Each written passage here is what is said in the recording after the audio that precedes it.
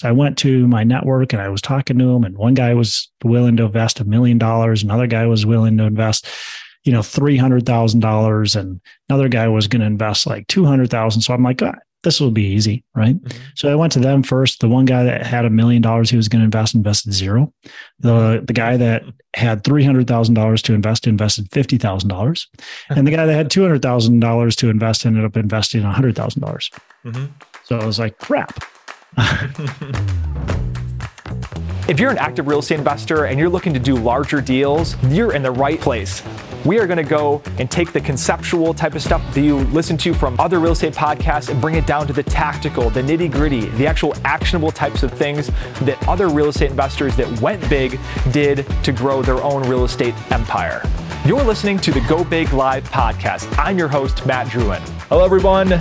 Welcome to the show. Welcome to the Go Big Live Real Estate Investors podcast. I'm your host, Matt Druin. And today we have special guest, Todd Dexheimer, co-founder and principal of Endurus Capital, owner of Cretan Construction, and host of the Pillars of Wealth Creation podcast. Todd is bringing a wealth of knowledge to Go Big Live. With over 15 years of experience, Todd has been involved in everything from single family and apartments to mobile home parks and even a ski resort. I got to ask about that later. Alongside his partners at Endurus Capital, they have collectively operated nearly $500 million worth of multifamily and commercial real estate assets across the United States. So whether you're a seasoned investor looking to enhance your strategies or a beginner seeking guidance, this event is a value opportunity to level up and go big. So Todd, thanks for being on the show, man. Yeah, absolutely. Thanks for having me on. Appreciate it. So I like to start the show with the same questions with everybody. You were born, now you're here. What happened in between? Yeah. Well, lots of stuff. That could be a whole heap of a story, but I was born and raised in Minnesota still. I actually live in Minnesota. Big family. I was the youngest of 6, and nobody was an entrepreneur in my family until really I became an entrepreneur. And now I got myself and my sister and a brother of mine we all own our businesses. So it's kind of cool. My dad was a manufacturing engineer, W-2 his whole life. And the whole family has been W-2s, in-laws and everybody. Now we're some entrepreneurs in here. So it's a fun mix, and looking forward to my kids hopefully becoming entrepreneurs too. But yeah, so I started out as a high school teacher. I was teaching industrial tech, so woods, metals, welding, stuff like that. Absolutely. You were the cool shop teacher. Yeah, I was the shop teacher. I was that guy, and still have all 10. So that's a good thing. But, honestly, I was an entrepreneur from probably a fairly young age. I had a lawn mowing business when I was a kid. I had a crate building business as a kid. So to just loved that side of the deal. And as I got into teaching, it just wasn't for me. So transitioned out of that, started transitioning into real estate in 2008, and fully transitioned out of my teaching career in 2010 after convincing my wife to leave the job. But luckily I was a teacher, so I was only making $30,000 a year. So it's pretty easy.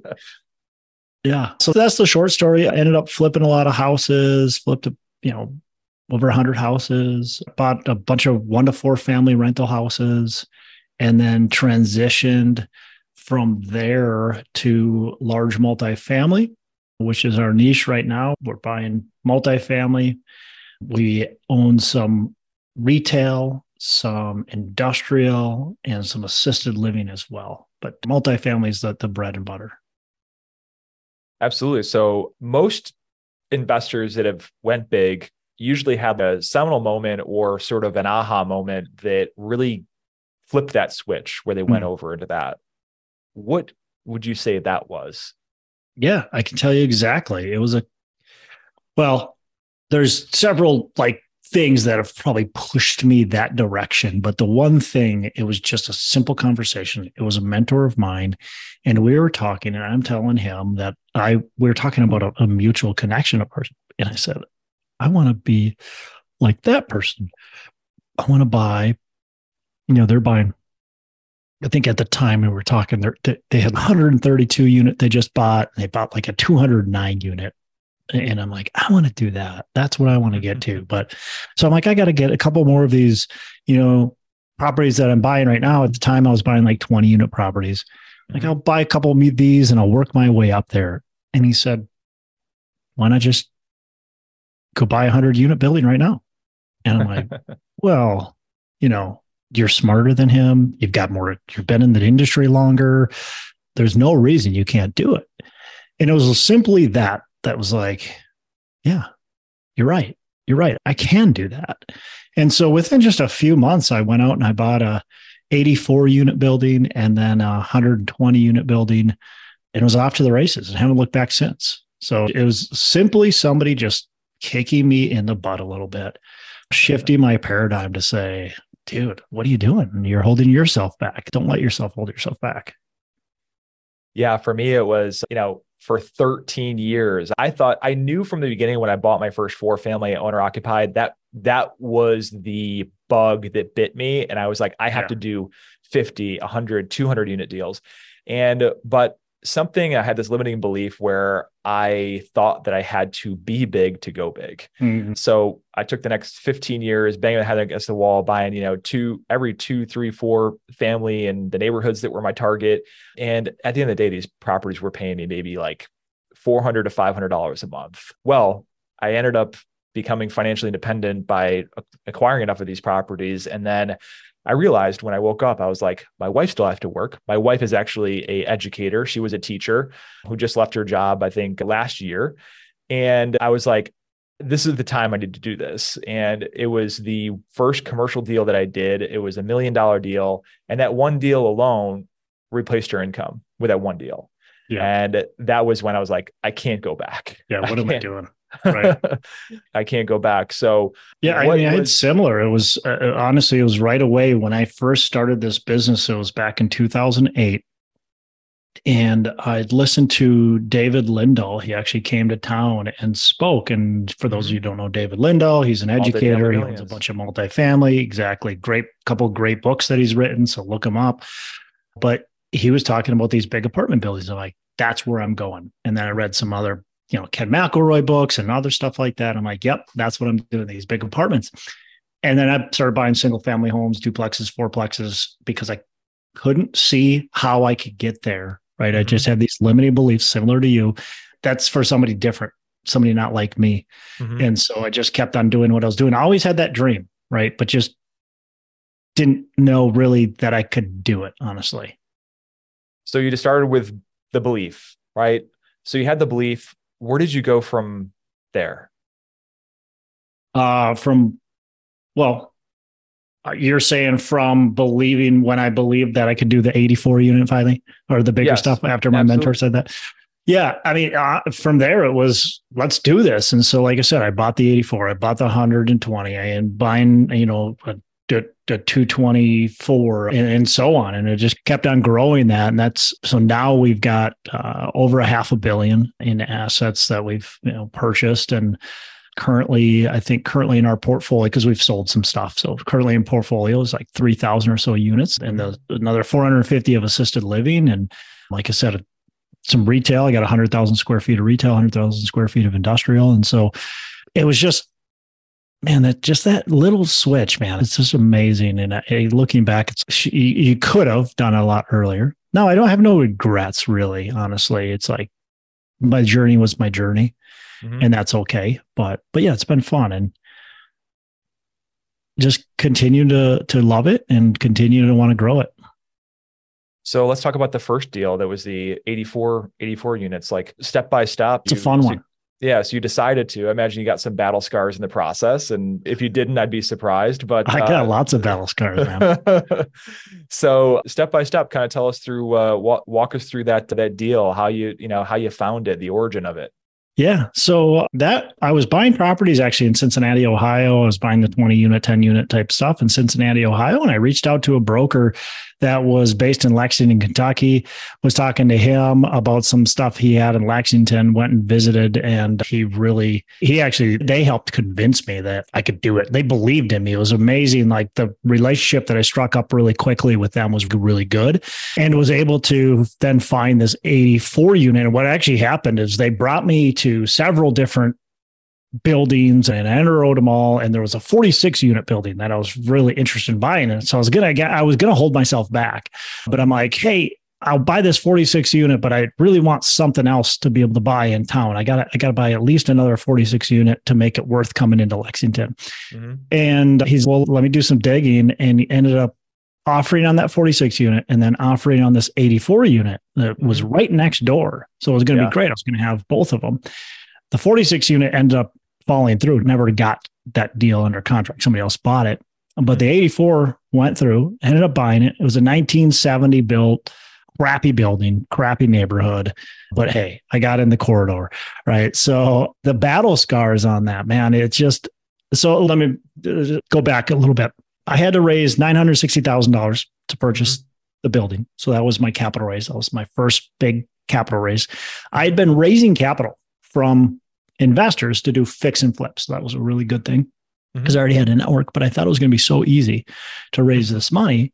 And so I went out and I created a Word document. That was my business plan. And that's what I showed to investors, was literally a Word document with some pictures in it. It was so cheesy.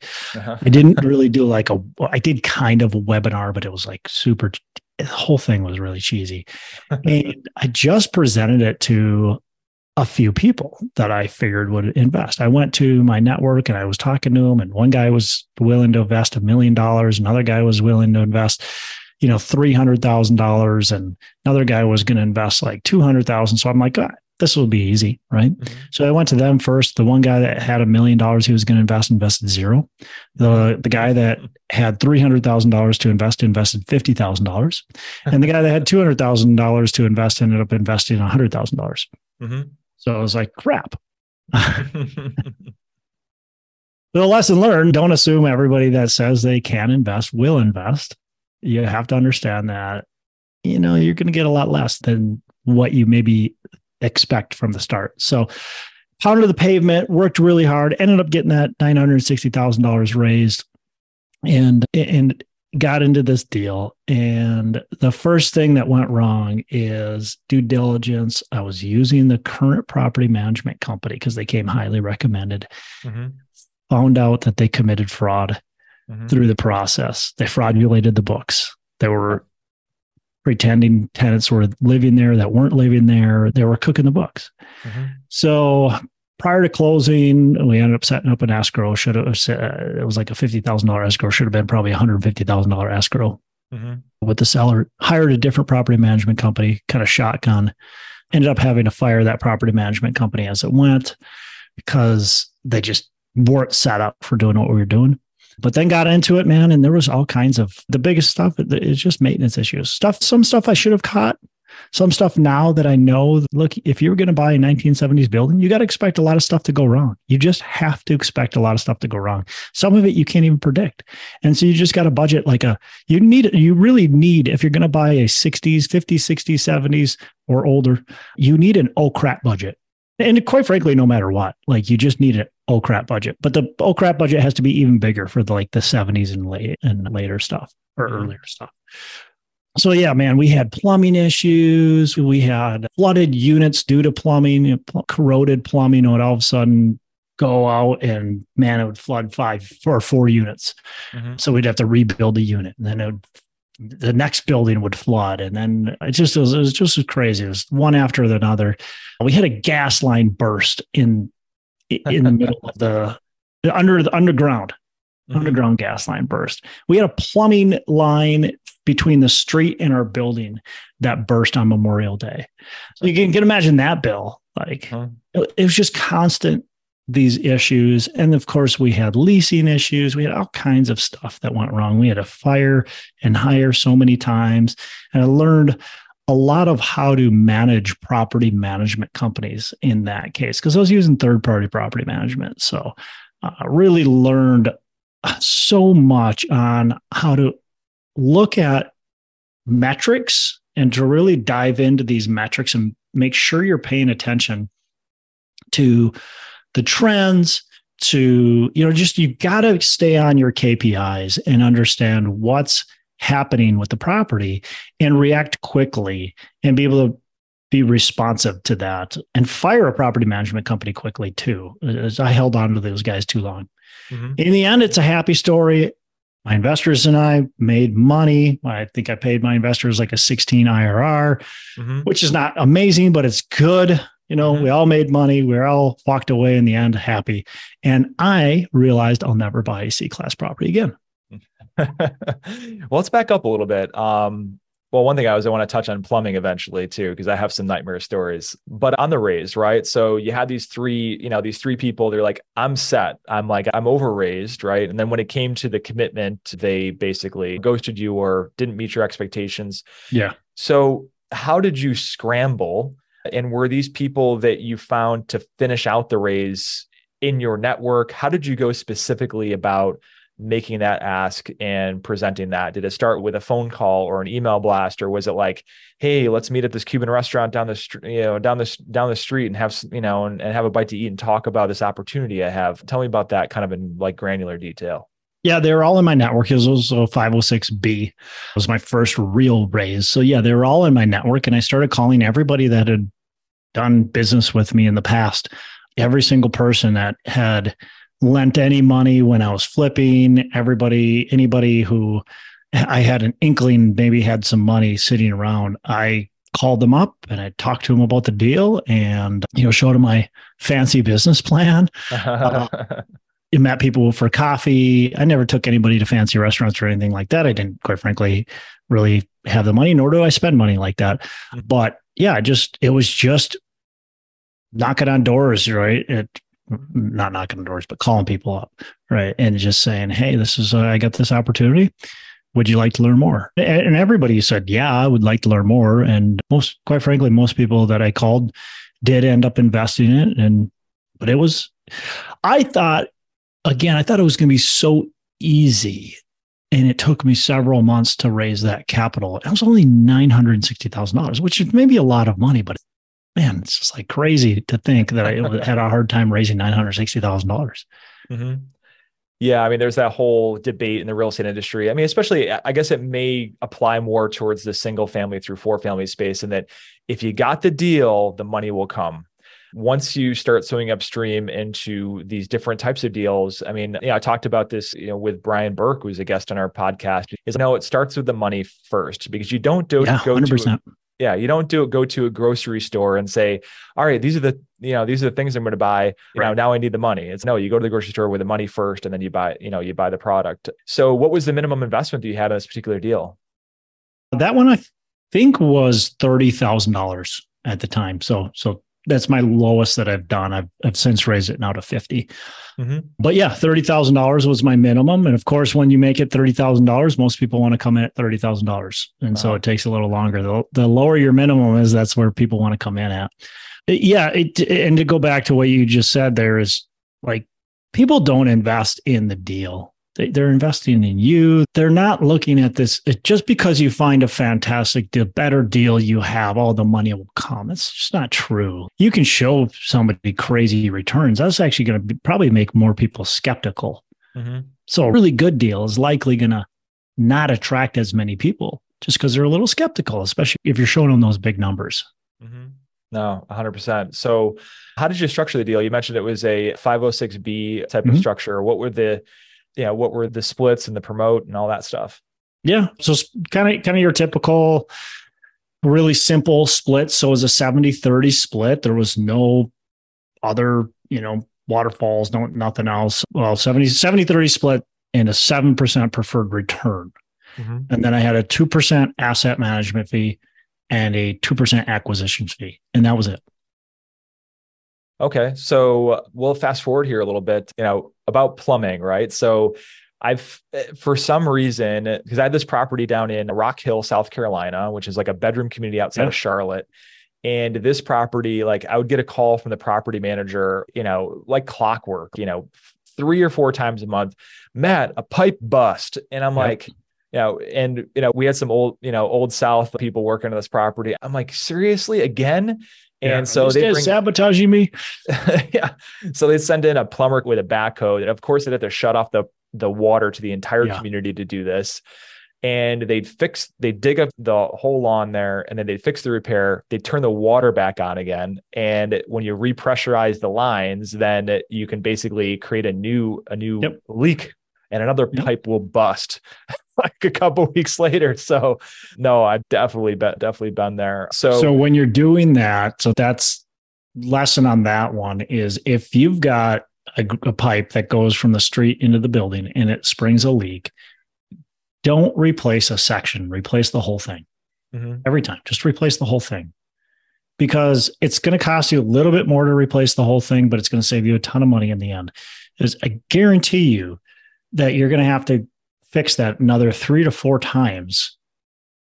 It's just going to happen. And it's going to be like 3 to 4 times within the next 3 or 4 months. And you're going to be pissed off and you got to dig a new hole every time and fix that stupid leak. And like you said, you shut the water off to the building, you irritate tenants, and then you got setup costs for that new company. And so what maybe should have costed you $15,000 ends up costing you $5,000, 5 times, whatever it is. So it's like, do it right the first time, and then you don't have to worry about it again. Yeah. So what was your business plan going into this deal? And then how did that overlay with what happened in reality? Yeah. So again, typical business plan. I was going to buy it, renovate all the units, including the, common areas and all that kind of stuff. And, landscaping and siding and all, the whole works, raise rents, and then sell it in about 5 years. Everything worked out probably fairly decent actually on that front. So renovated the units and rented them out nicely.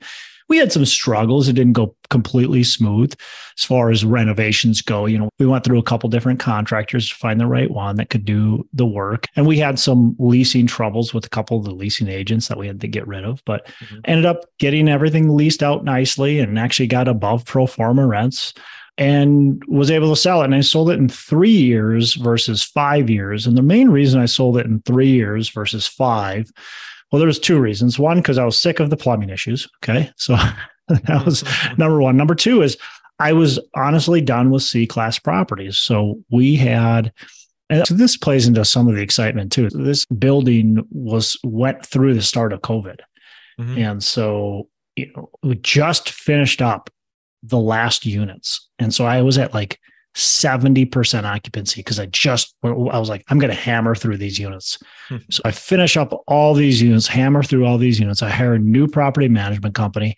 They get these units all delivered to them. And then the COVID shutdown happens. And I'm like, crap, I'm going to lose my butt on this thing.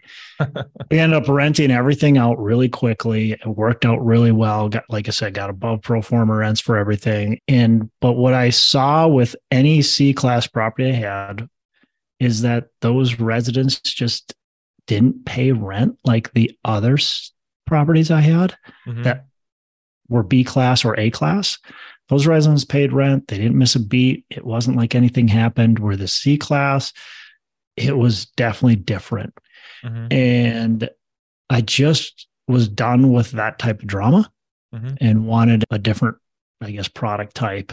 And plus it was done with these, like I said, these plumbing issues and stuff like that. So ended up saying, hey, let's sell this one. I sold a couple others all at the same time. Probably should have held on to them, quite frankly, for another year because the market absolutely skyrocketed, but hindsight. But yeah, I made some good profits on all of them, including that one. Yeah. So before we go into the live Q&A section part of the show, what can you leave our listeners with in terms of words of advice? Our target audience with this podcast are real estate investors that have, maybe a couple units under the belt that really know that they have to go big in order to make significant strides towards financial freedom or financial independence or whatever it is. What words of advice would you give them if they want to go big? Yeah. I mean, if you want to go big, first of all, make sure that's what you want to do. I guess that's number one, is make sure that's actually what you want to do. And you do want to do this. If you end up going bigger, you're going to spend time on it. It's going to take brain power. It's going to take time. And so look, make sure that's what you want to do. Make sure that's a goal of yours and truly a passion that you're going to put the time and energy into it. And then from there, if you're like, yeah, that is, I do want to do this, you have to take action, right? You have to underwrite deals. You have to talk with brokers. You have to offer on deals. You have to take action. I know so many people that they dream about it, they think about it, they want to do it, but they don't pull the trigger. And I don't want you to rush in and buy a bad property just because you heard somebody say you have to take action, but you have to move along and start to get results. And the other part about that is it's consistent persistence. Like it's always pushing and moving yourself forward a little bit at a time, and continue to move the ball forward. That's going to get the results. There's three main ingredients, in my opinion, and probably more, right? There's 100 main ingredients, but whatever. It's taking action, it's courage, and it's persistence. Those three things are going to get you major results. Absolutely. Great words of advice, Todd. Well, if you're out there listening to this podcast in podcast land, we're going to go into our live Q&A session with our live studio audience. So if you want to get direct access to ask questions to real estate titans like Todd Dexheimer, Gino Barbaro, Brian Burke, Stephen Libman, Chris Sevany, Reed Goosens, definitely make sure to get in on the Go Big Live Real Estate Investors Facebook group and getting on the live Q&A and masterminding we have going on in that group right now. So for now, signing out. Thanks for coming on, Todd. Yeah, appreciate it.